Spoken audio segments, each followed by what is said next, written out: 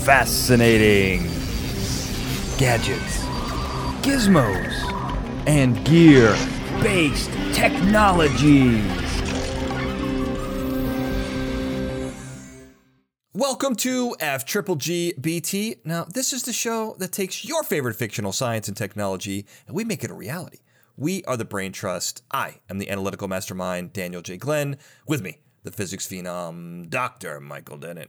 Dan, it is awesome to be here, and I was really planning to break out in song for you, and then I realized we want to keep listeners, not lose them. So I chose to just say my words calmly. That's very sweet, Dennett, because if you were going to start singing, I would have to sing as well. I'd have to chime in there. And that's one thing you may not want me to do. Although, with the addition of our third member, Ben Seeps, our enigmatic engineer, we may have a barbershop triplet. I think maybe that's what it's called. Ben, how is your singing voice? And do you listen to it often up there on the Brain Station? You know, Dan, I think I will also be spreading holiday cheer this season by not contributing my singing voice to the world. We'll keep it in the nice speaking voice and avoid the out-of-tune singing. Okay, fair. That is fair enough. Because this is our holiday episode, guys, and this is the time of year where we put together a great episode celebrating the great times of the season. And Dennett, you know, you chose Spirited, and it's an interesting choice because there is a lot of singing in this musical. You know, that happens a lot in musicals. It tends to. And given my feelings on musicals, you know, I'm surprised you would put me through this. There must be a reason for it. I'm sure that there is an altruistic point for making me suffer through this movie. There is, Dan. I mean, well, besides the fact that it was a gift to myself because I enjoyed watching it a third or fourth time, I've lost track, and that I love it so much. I actually just know, Dan, how much you like to demonstrate your professionalism. And I knew that this was going to be great for our show, and I knew that you had the ability to sacrifice yourself for our listeners and viewers. And yeah. I realized how much you appreciate doing that. And so I gave you the gift of sacrificing for your art and for the people. I am Scrooge is basically what you're saying in our story. And possibly. Yeah. And I became a better person and I made the world a better place by watching it. Is that what you're saying? Yeah, let's go with that, Dan. I like that. I like it as well. I also feel like you might be one of those guys who has plenty of gifts under his tree that say to Denon from Denon. Am I right? Well, it never actually says that. It may be what's happening, Dan. But we have an old family tradition to get gifts from stars and angels and other, celestial creatures. Sure. So there may be a whole bunch that say to Denon from a star. Oh, got it. Okay. Oh, that's fair enough. You got that kind of, It's a Wonderful Life thing going on, kind of. Yeah, definitely. From Gabriel. What about you, Ben? I know you may not like to sing, but I feel like you love listening to other people sing, and this movie has plenty of that. It certainly has some of that. As we've discussed, not a singer myself, I'll try to sing along with stuff, and I hope no one's truly within earshot of me. But this was truly a gift as well for me. I enjoyed the movie. It was a nice little pre-Life Day present to me from Denon. So I really got to thank you for that, Dr. Denon. Yeah, Denon, thank you for making Ben's is it Life Day? Life Day, yeah. Life Day. What is Life Day? The wintertime celebration of the Wookiees that has spread throughout both the galaxy far, far away and our own now. Sure. Well, Denon, thank you for making Ben's Life Day, memorable and unforgettable. And you know what else is memorable and unforgettable was my performance in third grade where I did a computerized Christmas. I may have mentioned that on the show.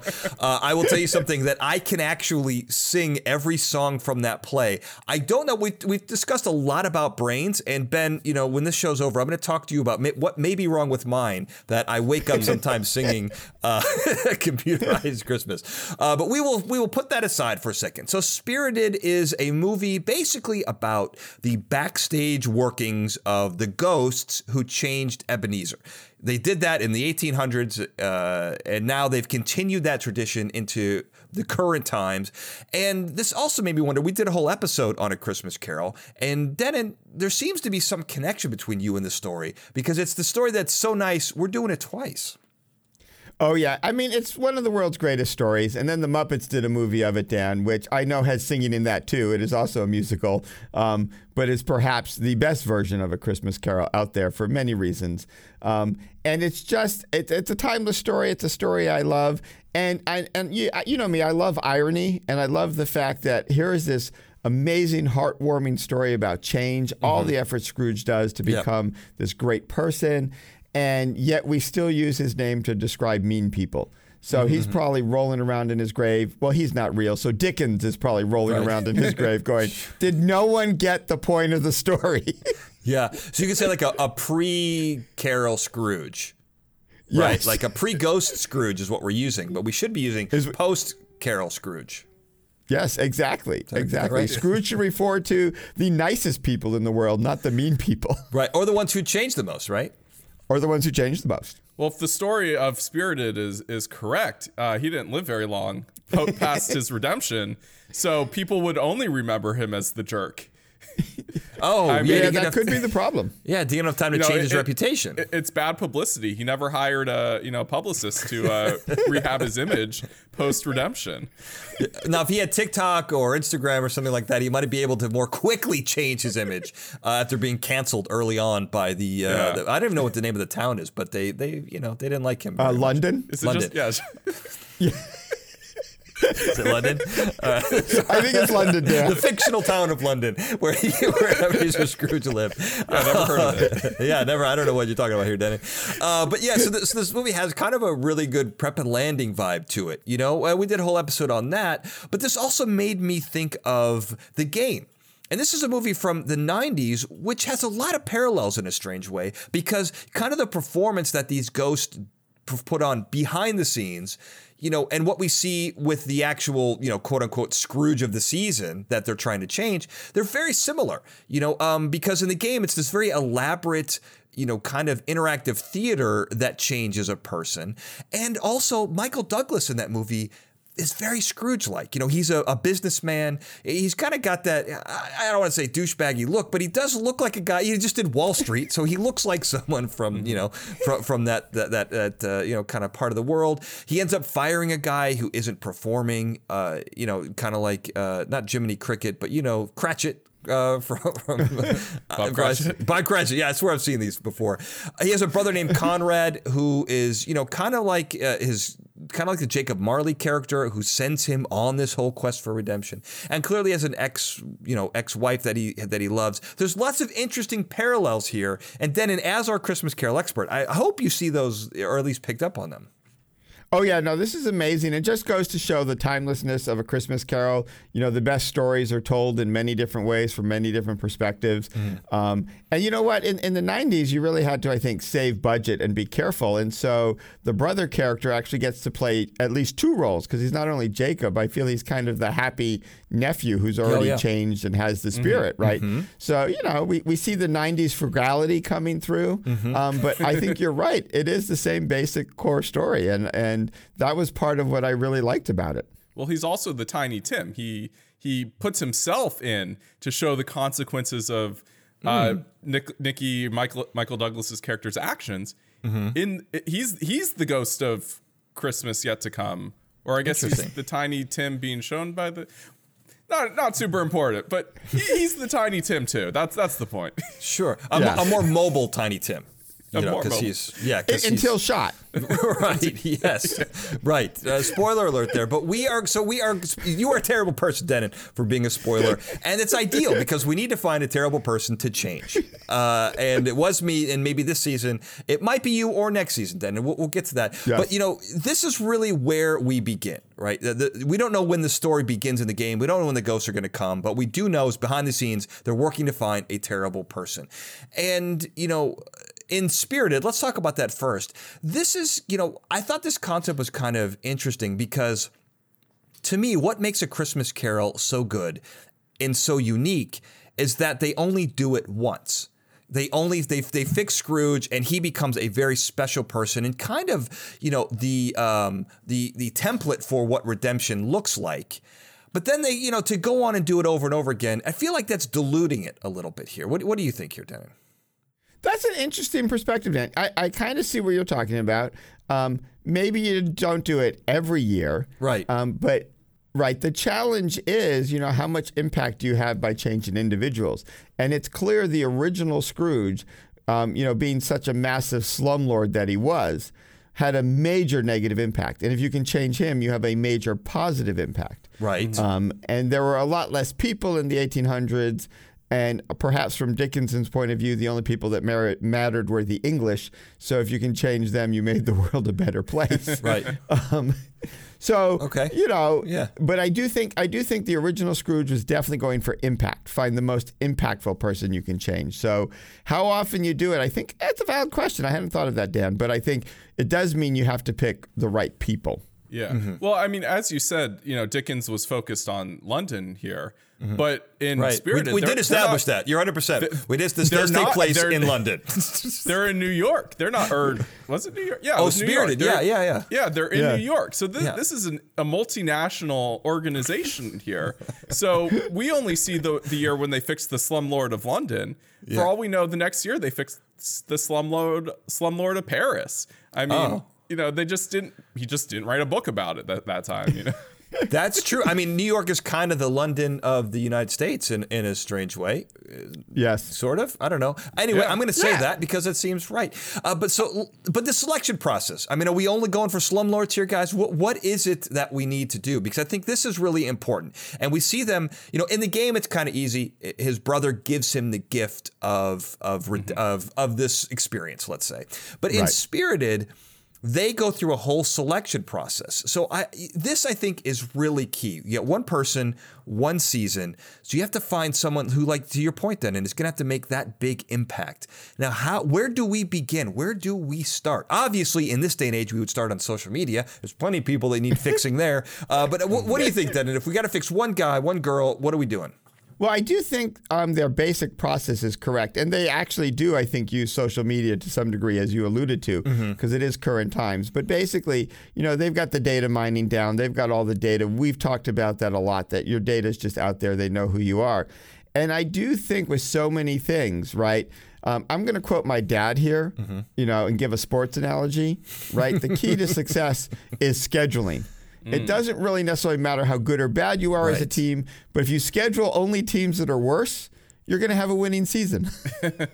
There's more to that then, and that's actually a great quote for a couple of reasons, because scheduling is important, because if you have an easy schedule up front, and it looks like you're doing better than you are, that motivates a team to do better later on. If you have a tough schedule early on, it discourages you, and then you could maybe not do as well later on. So scheduling is everything. Yeah. I love that quote from your pops. Yeah, no, it is. It's got all of that. And here you've also got the feature, the analogy is find the person in the sweet spot, right? If they're only a little bad and they're too easy to change, you're probably not having much impact. If they're really, really bad and almost impossible to change, though I would argue everyone can change, but you might fail. You might not be able to change them, and then that doesn't look good for the team, right? Yep. So you're definitely you're weighing pros and cons here the whole time. Well, I think that's what's so important about the beginning of the movie is, Will Ferrell, the Ghost of Christmas Present, he's arguing to, try to change somebody with a higher impact. They're like going for was it a banker or something very boring? I think a hotel owner. Yeah, right. Something boring and lame and without much impact. And so I think it's really important that, it kind of to me sounded like the Ghosts of Christmas agency has gotten complacent and is picking low impact, boring, uninteresting targets for their changes. And Will Ferrell now, or the Ghost of Christmas Present now, is upset with it and trying to bring things into the future and pick better targets. Now, that's interesting, but I think, if we're going to go sports analogy, you opened this Pandora's box, this gift you gave to me of sports analogies, Denon. I'm going to run with it because I think getting those W's, those are wins, guys. That's what stands for wins. When you get those, getting a couple W's early on, that's really impactful, right? And so you're saying it's low-hanging fruit, Ben, but maybe these are the easy wins that not only this agency needs, but the world needs. What you don't want to do is find an unsavable person. I think they talk about irredeemable, it might be the word that they use. Yes, that is the word they use. I don't think unsavable is actually a word. But these irredeemable people, you don't want to start going after them because it's impossible. And if we start racking up the L's, those are losses. When you start racking those up, you're not looking good. Your record's going down. You got problems here, Ben. Yeah. Well, I mean, but is a win against the here we go. Get it. You got it. But is a win against, the let's say you're a high quality state team and you're playing my alma mater, a small liberal arts and engineering college that's in Division 3. That's no win, Dan. That's not a win. It's still a win. It's it may technically look like a win on the charts, but you're not gonna get well ranked off of that win. They're gonna discount it, and I think it's the same thing with the Ghosts of Christmas Agency. Will Ferrell is feeling the discounting of the bad targets they've had for the past decades. I don't know. We don't really know how long it's been since they've had a good target. So quality of wins is what you're saying is important, right? You want to get ranked. Yeah, you want to get ranked. You're not going to get ranked beating up a bunch of cupcake teams. Sure. And I think that that's fair. But I do think that there are people, who cannot be redeemed. And weeding those people out, I think, is tricky, And Denon, I know you and I may differ on this point, but I'm going to say that there are people that you don't want to target. And I would say that targeting the easy people is much better, and getting those W's is much better than going after someone impossible to redeem and taking that loss. Well, I think this is where, the science of redeemability really comes in, Dan. Right. Let's get into it. And just like we've done the science of cartoons, I think we can do the science of redeemability. I think we can. You are right. I do not think there is actually an irredeemable. I'm here, on Scrooge's side, supporting the current Ghost of Christmas Present. But I do think there are very strong differences between different types of things. And you have to weigh the hardwired biological factors versus the purely social and psychological factors that have developed over time. And they have a different sort of ways that you undo them and you bring people back. Most of it is the social and the psychological and the brain chemistry that has caused, and therefore you can affect it with social and psychological things. I just don't think these ghosts want to be going in for brain surgery and massive, changes at that level. Right. So there's a category you probably don't want to pick, but I do think everybody's redeemable. I think that's one thing that's good with the game over Spirited is that they're targeting, the way they're affecting their targets is a lot deeper, and it's a lot more at their actual feelings and their operations. Like making a rich guy feel poor is a lot more likely, I think, to cause a change in a jerky rich guy than taking a rich guy and showing him his childhood trauma. I mean, right, because that's all the ghosts do, right? They show you why, some sad moments in your childhood. They show you a Tiny Tim of some variety. That's sure. Not really gonna affect that many people, I think. I think they need to maybe up their game, like we have in the game. I love that you think that I think most people would be affected by the Tiny Tims of the world, but maybe that's old hat now. Maybe that isn't going to work. But I do think I think that there are people who cannot be changed. There are people, as you said, Denon, who their wiring of their brain. Psychopaths fall into this category. You make fun of me for mentioning this last time, and I say it a lot, but they cannot be redeemed. There are people whose brain wiring is just such that they cannot be good people. And that's unfortunate, but those aren't the people I would try to change with this particular method. People with trauma in their childhood, but there are plenty of terrible people in the world who, and in our history, who I think you can use the ghosts of Christmas past, present, and future. I would say that, and this is going to be a very controversial statement, but I stand by it, guys. I think you could, with this process, you could change Hitler, you could change Charles Manson, but you cannot change Ted Bundy. Now, these are all three terrible people, but we can get a 2 out of 3 here. That's 66%. That's a pretty good win percentage. I know the 2 I'm going for. Well, Dan, I'm fascinated by that statement because I agree with you on Hitler based on my limited knowledge. I'm really wondering what knowledge you have of the other two that you're making your prediction. I assume they're not close personal friends, that this is more internet research. I was a psych major for a semester. So I wanted to be a profiler for a little bit. Yeah, Ted Bundy was a serial killer who was just a psychopath. But, Hitler had lots of trauma in his childhood. Charles Manson he had a horrible childhood that I think all of these things led to them being brought up in a toxic environment with probably some, look, this is what do I know? I'm not Freud here. I'm just saying if I had to make a choice between irredeemable people in our world's history, I feel like those people who have trauma in their childhood, we could show them this stuff, maybe make them feel empathy, throw in a Tiny Tim or two as to Ben's credit, and I think we can affect change in some of the worst people in the history of the world. And I'm totally on board with that, Dan. And I do think that's the important thing for this organization is to identify the people that you can move them through psychology. And Ben, to your point, I do think this operation has improved. Notice Ryan Reynolds is the consummate business person who really knows how to get at the heart of matters and influence people for evil. So when he's turned to good, I mean, a spoiler alert, and, in the final episode, he does get some advice from Will Ferrell's character, but I think that was mainly him being nice to Will Ferrell and helping him feel involved. Sure. They were getting down at sort of nitty gritty, and finding that tweak in the data, the endpoint, and customizing their psychological interventions for individuals. And I think that really was Ryan Reynolds' character's specialty, and he now turned it for good instead of for evil. I think that's fair, but I also think that along Dan's point, that there are some people that probably are irredeemable, and the fix, I still think the fix is more the game. Like you have to do something to them. You can't just show them what they want. You have to give them this experience that exposes their trauma and unfortunately in the game kind of re-traumatizes them, but traumatizes them for good in a way that they realize they're of their ways or realize what's actually important, right? That's the whole point of the game is Nicky realizes that the money's not important. It's his family. It's love. It's all this. It's all those things. And I do wonder if you took away a bunch of the rich jerks of our time's money, at least temporarily, would they have that revelation? I hope they would.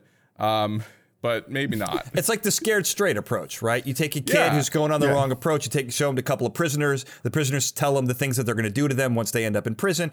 Bada bing, bada boom. The kid's on the right path, right? Kind of. Maybe. I think less the stick and more the carrot of but Go sure, on. because I'm trying to figure out where the carrot is in the game, Ben, but I'm following you. I think it's Nicky realizing people love him and want him to do good for the world rather than him being a jerk. A spoiler here, would that be after or before he kills himself, Ben?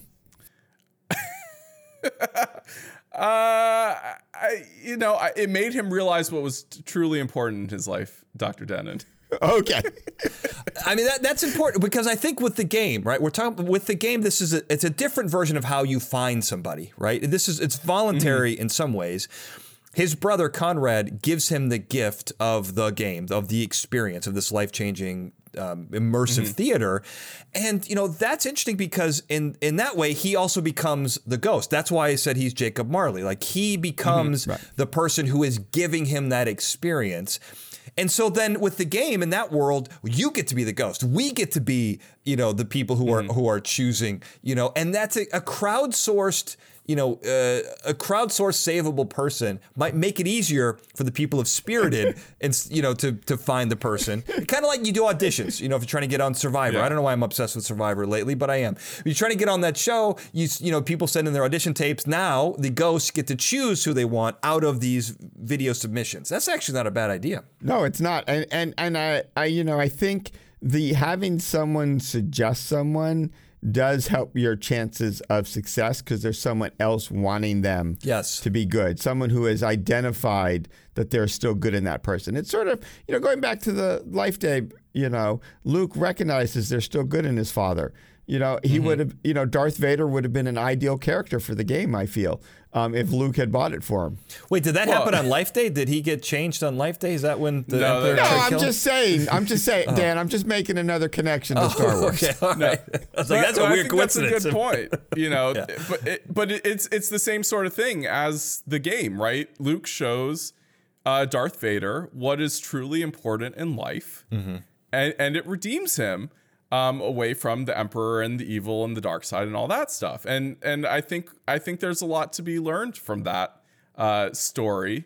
Another Christmas Christmas Carol of our lives. It is. Yeah, I mean, Darth Vader isn't exactly a slumlord, but he is scum. He's a scum lord, right? I mean, I guess, isn't that what they say? Scum and villainy is in, I don't know, I'm trying to make something here. It's not working. That's the bounty hunters, but close enough. Close enough. All right, close enough. Well, so changing him, right? You were talking about, you know, Luke changing Darth. We're talking about the Ghost changing Ebenezer. It's the change, guys. That's really what we're after here. And so that's part 2 of what we need to do. Once we found somebody that we're going to try to shift them away from this dark path, carrot or stick, whatever we're going to choose, we got to change them.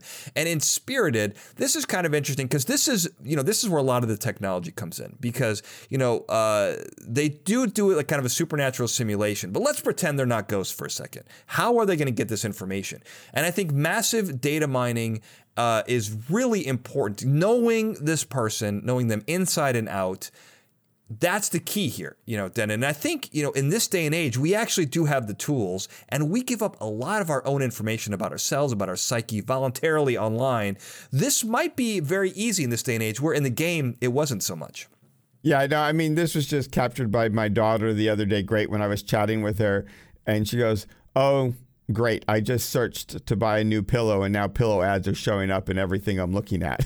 Right? You know, the data's there, right? It is what we do. So what I love about Spirited, I would argue this is the digital version, right? They rely on the digital data on you to design the scenarios. Right. And then they're designing basically simulations to stick you in. I mean, they're mostly building other versions of your places, sound stages, whatever. I imagine the next evolution of their company is going to be simply slipping some VR goggles on you in your sleep with some gloves, and you'll experience the whole visits from the ghost virtually. Sure. And they won't even have to waste time building rooms. Yeah, that is a pain. That is a pain to do that. It's Ready Player One meets Christmas Carol. yeah. Basically, well, that's interesting because, you know, it is modern technology, kind of what they would have to do. But the game is, you know, I really like, I don't want to call it analog, but it's definitely a very interesting version of this change, because they're not building sets. The entire world is their set. The theater is, you know, everywhere. And, you know, Nicky, Michael Douglas's character, gives up voluntarily a lot of information. He's taking physical exams. He's taking psychological exams. You know, he's looking at, you know, those strange, like Clockwork Orange type videos where he's got to like press the left or right. You know, it gets very intense, you know. And that, I think, is a much better way to create a unique individual experience, and also being able to predict their behavior. Once you start doing crazy stuff to Nicky, you got to know, at least with some degree of certainty, what they're about to do. Well, I think this is the side of the two risks, Dan. And actually, I don't know why you're not willing to call it analog. I would call it analog. Oh, I did call it analog, did I not? You said you hesitate to call it analog. I thought you'd commit firmly to analog. Let me commit firmly right now, Den, and I commit firmly to this being analog. Okay, good, because I'm with you. Okay. We've planted the flag. Yes. You know, and I think the risk in the game is you're really counting on the random stranger not impacting things. Yes. Right? And they're successful. The risk in Spirited is the person's going to come somehow aware that they're in a soundstage, and they'll run backstage. And that is what happens in the movie, spoiler, right? So, you know, Spirited, they run into trouble because he's on to the sort of framework that they're using. And I'm with you. This is a case where I think, at least in the 90s, analog was safer, right? Yes. And very expensive and takes a lot of people, but you are limiting your risk. So you do have to really understand human psychology at a deep level, or the person you're, you know, playing with might get out of control. Yeah, I mean, that's not necessarily the analog versus digital approach, but I mean, that is the failure of Spirited, is that they keep doing the same thing over and over again. You know, any genre savvy bad guy is going to realize he's getting the Scrooge treatment. Whereas the game, capitalism has evolved this tool and has evolved into tailoring the experience far more than just ghost past, ghost future, ghost present, ghost future, doing the same shtick over and over again. Right. You got to switch it up. Man, we have a very savvy society. Yeah. So this interactive theater approach, because this is where I think the game really, this is what I love. And this, I think the Ghost approach would have to do, because it would take years of research to really get into someone's psyche, right? And, but them voluntarily giving up gives you that advantage. But the other trick here is, again, this is interactive theater. And the world, to quote Shakespeare here, the world is the stage, right? And that becomes very tricky because you have to have a lot of things. First of all, you have to be able to rehearse over and over again some of these scenarios, right? And how do you do that? In the real world, that's tricky. There's some very intense scenes with gunfights and, things like that. If that's theater, you got to practice that for sure. There's this great TV show called The Rehearsal. I don't know if you guys have seen that, but it's the show about rehearsing important moments in people's lives. It's a very unique show if you guys haven't seen it. But the quality of actor, the amount of rehearsal that would go into this, I think is extraordinary, but also extremely important to get this right. Well, you know what? I was just thinking about that, Dan, and there's two things that I totally agree with you that rehearsal is important, but I also think there is a core level of improv and a core level that, despite, I agree with Ben that they go a little outside just the basic Ghost of Christmas Past, Present, and Future script, but there are core human interactions that you're going to train around. So it's a lot like being a physics phenom, right? There's only so much physics in the world. So, yes, on the one hand, I have to rehearse, and I do rehearse with you all. People may not realize that this doesn't just come naturally to the three of us. Right, we make it so easy. We are amazing. Yeah, right. But we're not quite that amazing. But I have an advantage as the physics phenom, is there is only so much physics I have to rehearse, because there is only so much physics in the world. And I think these people, you kind of have to find that sweet balance, right? You're going to pick very similar scenarios so that they're able to quickly adapt, know what scenario they're in, and not have to rehearse too much at the specific level. Otherwise, I don't see how it's going to work. I don't see how you have enough time. Yeah, well, I'd also be curious to know, what is their typical client profile? Is it always the brother, trying to make his jerk of a brother less of a jerk? Or do they... I that's the thing that really interested me about the CRS, the agency in the game, is...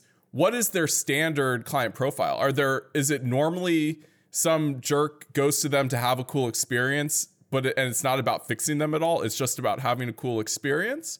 Or is it always this duping thing to make somebody a better person? Well, there is this interesting moment where Michael Douglas is talking to two people in a country club, and they've had the experience. He overhears them. They may be plants, who knows? But he overhears them. Don't we see them later? They are actors, right? Are they both actors? Okay. Maybe that's true. Okay, so that point makes no sense if they're actors. So let's move on a second. Let's move on. But this is, one of the tricky parts of the game is that in some weird way, you're giving people access, or even your brother's giving people access to your entire life. We see phones being hacked. We see bank accounts maybe being messed with. We don't know. We see gunfights, danger. He gets thrown off a bridge at some point in a car. That giving someone access and being able to do that, I think, is extraordinarily dangerous and very, very tricky, because the danger, the fear he has is that someone has actually stolen all this money from him. But if the company wasn't very scrupulous, if they were the Scrooge in the story, it is very easy for them to walk off with all that money. Well, that shows, one, that the company is actually fairly honest, Dan. So you're right. If they were unscrupulous, it's unclear how many people you can get away with scamming. In this world, to Ben's point. I'm finding, I find the sort of structure of this fascinating. They have a wider range of tech they have to deal with. So making you think your bank account's zero, the poverty thing, messing with your house. These are, I think, relatively straightforward. Maybe not for the average person, but for the company. The two that really get me, the car is a tricky one, right? How do you really, because if he doesn't escape, you're ending the game, right? if you're an honest company, you're going to save them and it'll be obvious. Yes. I don't know if they have a backup plan for making it look accidental that he gets saved. And sort Right. of being, the whole scene in Mexico is another one. Like where, if Scuba Gear floated by, you're saying that would be probably obvious. yeah, that would be a little weird, right? right. So they're clearly either highly technical, way more so than we are, or very, very good at the psychology. For these actual physical danger ones, they worry me a little bit more. I think if I had to design those for a company, I would not take the job because I'm not up to that level of precision. I mean, I have to. Well, I think they say that there were like safety divers ready in case things went wrong with the cab stunt. But I also have to imagine that there were people tailing him in Mexico too. And Yeah. I wouldn't be surprised if the person who actually he hitchhikes back with was a CRS employee. Right. Probably. Well, I think with when you take a big risk like dumping him off a bridge, to Denon's point, if you do have to save him, that's kind of the end. Because if a bunch of like frogmen come up to you and pull you out of the water, they weren't just like deep sea fishing. You know what I mean? It's hard to play that off. I mean, they could have let him pass out so he doesn't see the actual save. And, then it's like some cops or something, but Pass sure. out so passing out underwater, I think is called drowning. Yeah, you just do it really fast. Well, so Rescue him right after he goes out. I heard this rumor, and I don't know if this is true, but to become a Navy SEAL, I heard growing up in high school that the last thing you have to do before you become a Navy SEAL is basically they put you underwater and you drown, and then they revive you. And if you're able to survive that, then you become a Navy SEAL. I cannot possibly imagine that's the case. But if you do survive a drowning or a life-ending experience, maybe that's how they would get to instead of him jumping off a roof, maybe they would have let him drown and then come back to I don't know. Come back to life. I don't know. I don't know, Ben. And I don't know if that would have fixed him either, because like he wouldn't have realized he loves his family yet. I don't think, if that has been the way he went out. But no, but your life does flash before your eyes, so we don't know what he would have seen. Yeah. But I will say one last thing on the game that I want to talk about is I think the actors being convincing to me. As the master of film and television, as someone who has studied acting, I think this is actually the extremely crucial part of this, because you have to craft and bend reality in some ways around this person. And we do have a lot of actors. We live in Los Angeles. We got a lot of actors. We are not want for people in the acting community. We got plenty here. But we don't have a lot of good actors, And I think that's the key part, because being that convincing is very tricky.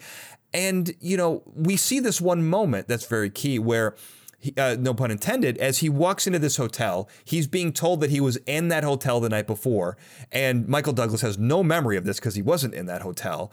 And then they say, well, check your pocket for the key. And he has it because 5 seconds before someone bumped into him and he realizes that person planted the key on him, right?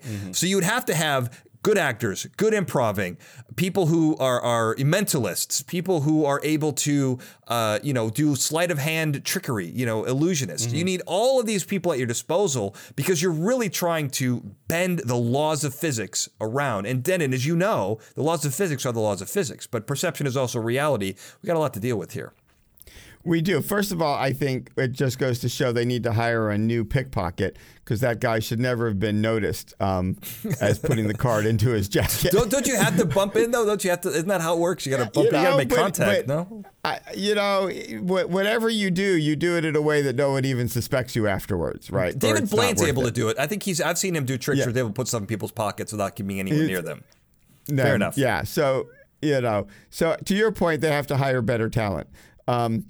And to the other comments, you're totally right, though I am a little worried. I have a feeling, being a holiday episode, we may be writing a few holiday card apologies. We've called hotel owners lame and all actors in LA not good. So Not all, most. Oh, okay. Well, just most. I think that's the interesting thing, though, because, well, one, they're going to have to you can't get the best, assuming the big megastars are, in fact, the best actors.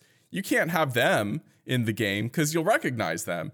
It's this very strange thing where you have to get only the best, like, up-and-comers who have yet to be discovered in any meaningful way. Otherwise, the jig's going to be up here. Look, I will say I think that there's a lot of talent. Don't get me wrong. Yeah. I'm not saying that there isn't a lot of talent. And I think there's a lot of undiscovered talent because I think being famous or becoming a celebrity has more to do with your connections and luck. And to your point, then, in scheduling in some ways, which is really just luck, right? I mean, it is kind of scheduling where you are. So I think that has a lot to do. So there's plenty of talent here. But so I think it's possible. It's just that's a big part of what makes that work. And if you're going to change someone's life, the logistics are extremely important. And I think, you guys, I want to take a moment here because I want to change the lives of our viewers. And I think the way to do that on a holiday episode is to show them great gifts that we want to give them for low prices on our website, like our Analytical Mastermind t-shirt, which is a great gift for this holiday season. Now, it may be, as of this viewing, it might be a little too late to order for Christmas or Hanukkah. Hanukkah's even better because that's 8 days. Christmas is one measly day of gifts. Hanukkah's great. You got 8 days, 7 days of gifts, 7 days of gifts, 8 days of gifts. 8 days. I forget which one it is. 8 days. 8 nights. 8 nights. What a great gift. 8 t-shirts for someone out there. Pick them up. fgbt.com/merch is where you can find this shirt and a few others, Dan, and I'm guessing you've got one as well. Yeah. So Dan, actually, if you missed Hanukkah, if you missed Christmas, if you missed Life Day, if you missed Kwanzaa, Festivus, yep. whatever you celebrate. For the rest of us. This T-shirt, which is about the apocalypse and surviving it, right? Sure. Is really, it's just me there hanging out, the apocalypse over, but having not happened. That is the perfect New Year's Day gift. Yes. Because every time you reach a new year without an apocalypse, you should give a T-shirt. I think that's a great tradition we should start, then, and I love it. I don't know what we're going to call it, but it's a great tradition. You heard it right here first on FGGBT. Well, and I think, while I don't personally celebrate Christmas, I think, the Android Ben shirt here, I think that represents Christmas very well because you got the blinky lights. Yes. And what better than a blinky light, a shirt that reminds you of the blinky lights of the holiday. What could be a better gift? I don't know. I lost my train of thought there, but yeah. We get what you're saying, Ben.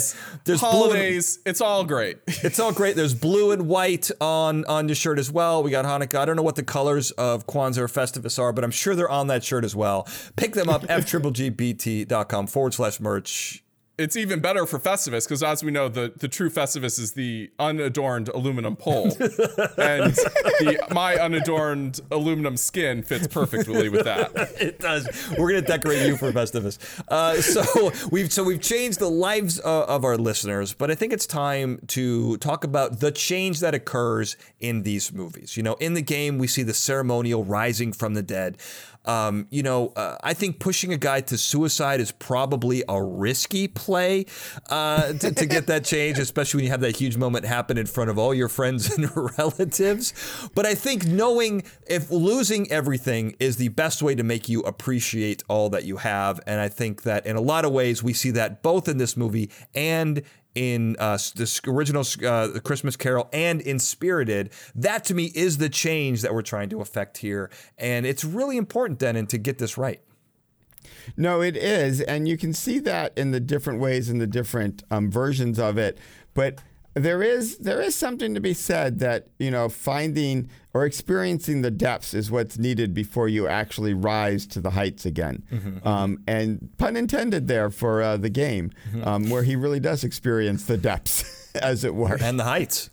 Yeah. And the heights. Well, and again, this goes back to what I've been saying is, you got to break somebody down to build them back up, showing the people that they don't care about are being hurt by what they do.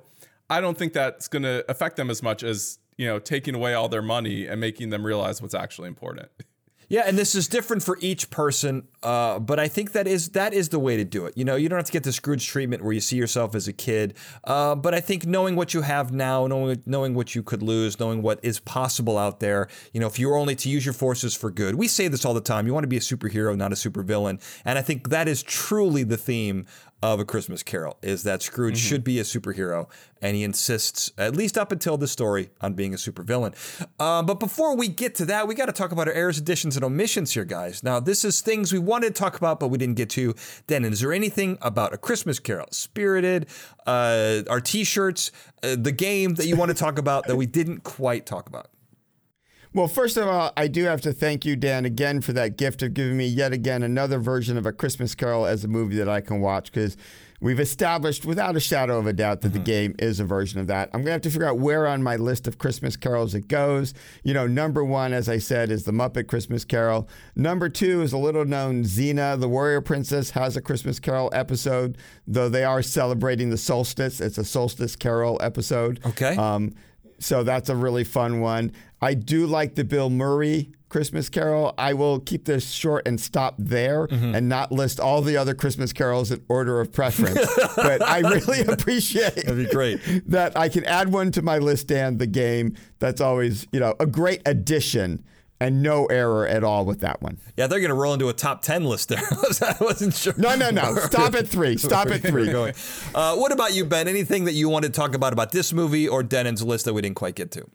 Well, one thing, to be fair to Xena, Christmas is a solstice holiday that got co-opted. Oh, it is. Yep. So, Fair enough. I mean, I think they're even more on target there. I also got to say, one omission that we didn't mention is the stunt performers and the stunt coordinators that clearly are being hired by CRS. Yes. They're obviously, they have some very impressive stunt setups to pull all this off. So we got to give credit to them too for their excellent work in the rehabilitation of Nikki Van Orden. That is very true. The stunt coordinators, those are the guys behind the scenes in some ways. We can't forget about them because they make it's an action movie, right? Or at least it's an action experience. So they are extraordinarily important. I've got a couple things here. One of the things that I thought was interesting is that in Spirited, the ghosts, for some reason, when they get to a certain point and retire, they then come back to life and live life again, which is a great thing to root for,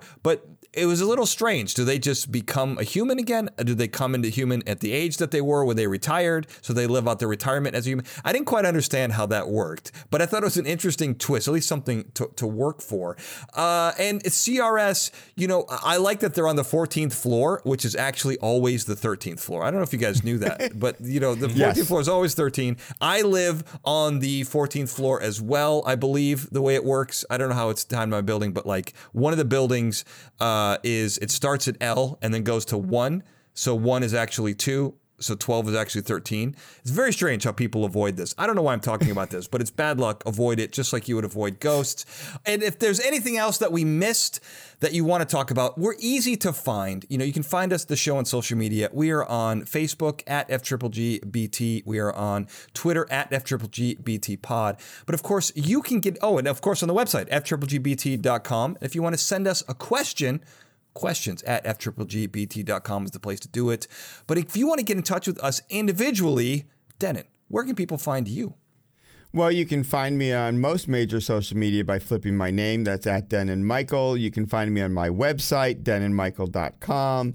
I've also started on YouTube, My Physics of X, but that's YouTube/Michael Denon. Don't ask me why. And then on Facebook, it's stick a prof in at Prof Denon Michael. I think I was just jealous of all your handles, Dan, and I'm trying to catch up. It's a great thing to do. I love all the variety. You have as much variety as I do, which isn't a great idea, but we're making it work. But what is a great idea is to have absolute consistency with your social media. And hopefully, Ben, you can help us out with that. Where can people find you? I am nothing if not consistent, Dan. It's on every major social media network at B Siepser. How do you spell that? Spell that BSIEPSER. And I can be found on Facebook at Analytical Mastermind, on Twitter at Daniel J. Glenn, but on Instagram at the Daniel J. Glenn. And you can find me on the net, the web. What do you call it now? I don't know. Probably not the net. I still think it's the 90s. So the World Wide Web. You can find me on the World Wide Web on www, which stands for World Wide Web, www.danieljglenn.com. And if you're listening on your favorite podcast platform, make sure to rate, review, and subscribe. And if you're watching us on YouTube, hit the like button, subscribe, and ring that bell so you never miss an episode and so that you help us out with that algorithm. And finally, this show contained powerful information that can be misused by your well-meaning brother or an organization designed to alter your life or even ghosts to make you into a better person. But you want to be one anyway. If you're given the choice or if you're forced to look at yourself in the mirror and make a decision on whether you're a bad person or a good person, always choose good. How do I translate that? Always be a superhero, never a supervillain. So until next time, thank you for listening. And from all of us, happy holidays. You guys say happy holidays too, I guess. I won't cut away right away. Happy holidays. Happy Festivus. Happy holidays. There we go. So thank you for listening and happy holidays. Fascinating Gadgets, Gizmos, and Gear-Based Technologies is a Glencoe production and is produced by me, Daniel J. Glenn. The Fascinating Gadgets, Gizmos, and Gear-Based Technologies introduction was produced by Daniel J. Glenn and Paul Sprangers, with music and sound design written and performed by Paul Sprangers. Now, of course, if you're listening to this episode and you've gotten this far, you're going to want to subscribe. Well, how do you do that? We're on all the major podcasting platforms, including Apple Podcasts, Google Podcasts, TuneIn, Stitcher, and Spotify. But if you're not already subscribed to those platforms, I made it easy for you. Go to our website, fgbt.com. You'll find links to those subscribe buttons and also links to our social media, both for the show and for our individual experts, the members of the Brain Trust. That's all right there. fgbt.com. And before you leave, don't forget to check out our other episodes. You can find the link at the top of the page for everything we've got, and you'll notice that we've got both a YouTube version and an audio-only version. Depending on what you like, we got it for you. And if you do like those videos, you can go ahead and subscribe to those as well. We're on youtube.com/Daniel J. Glenn. And once again, if you like this show, you're going to like everything that I do. Go to danieljglenn.com to find out more. Thank you for listening.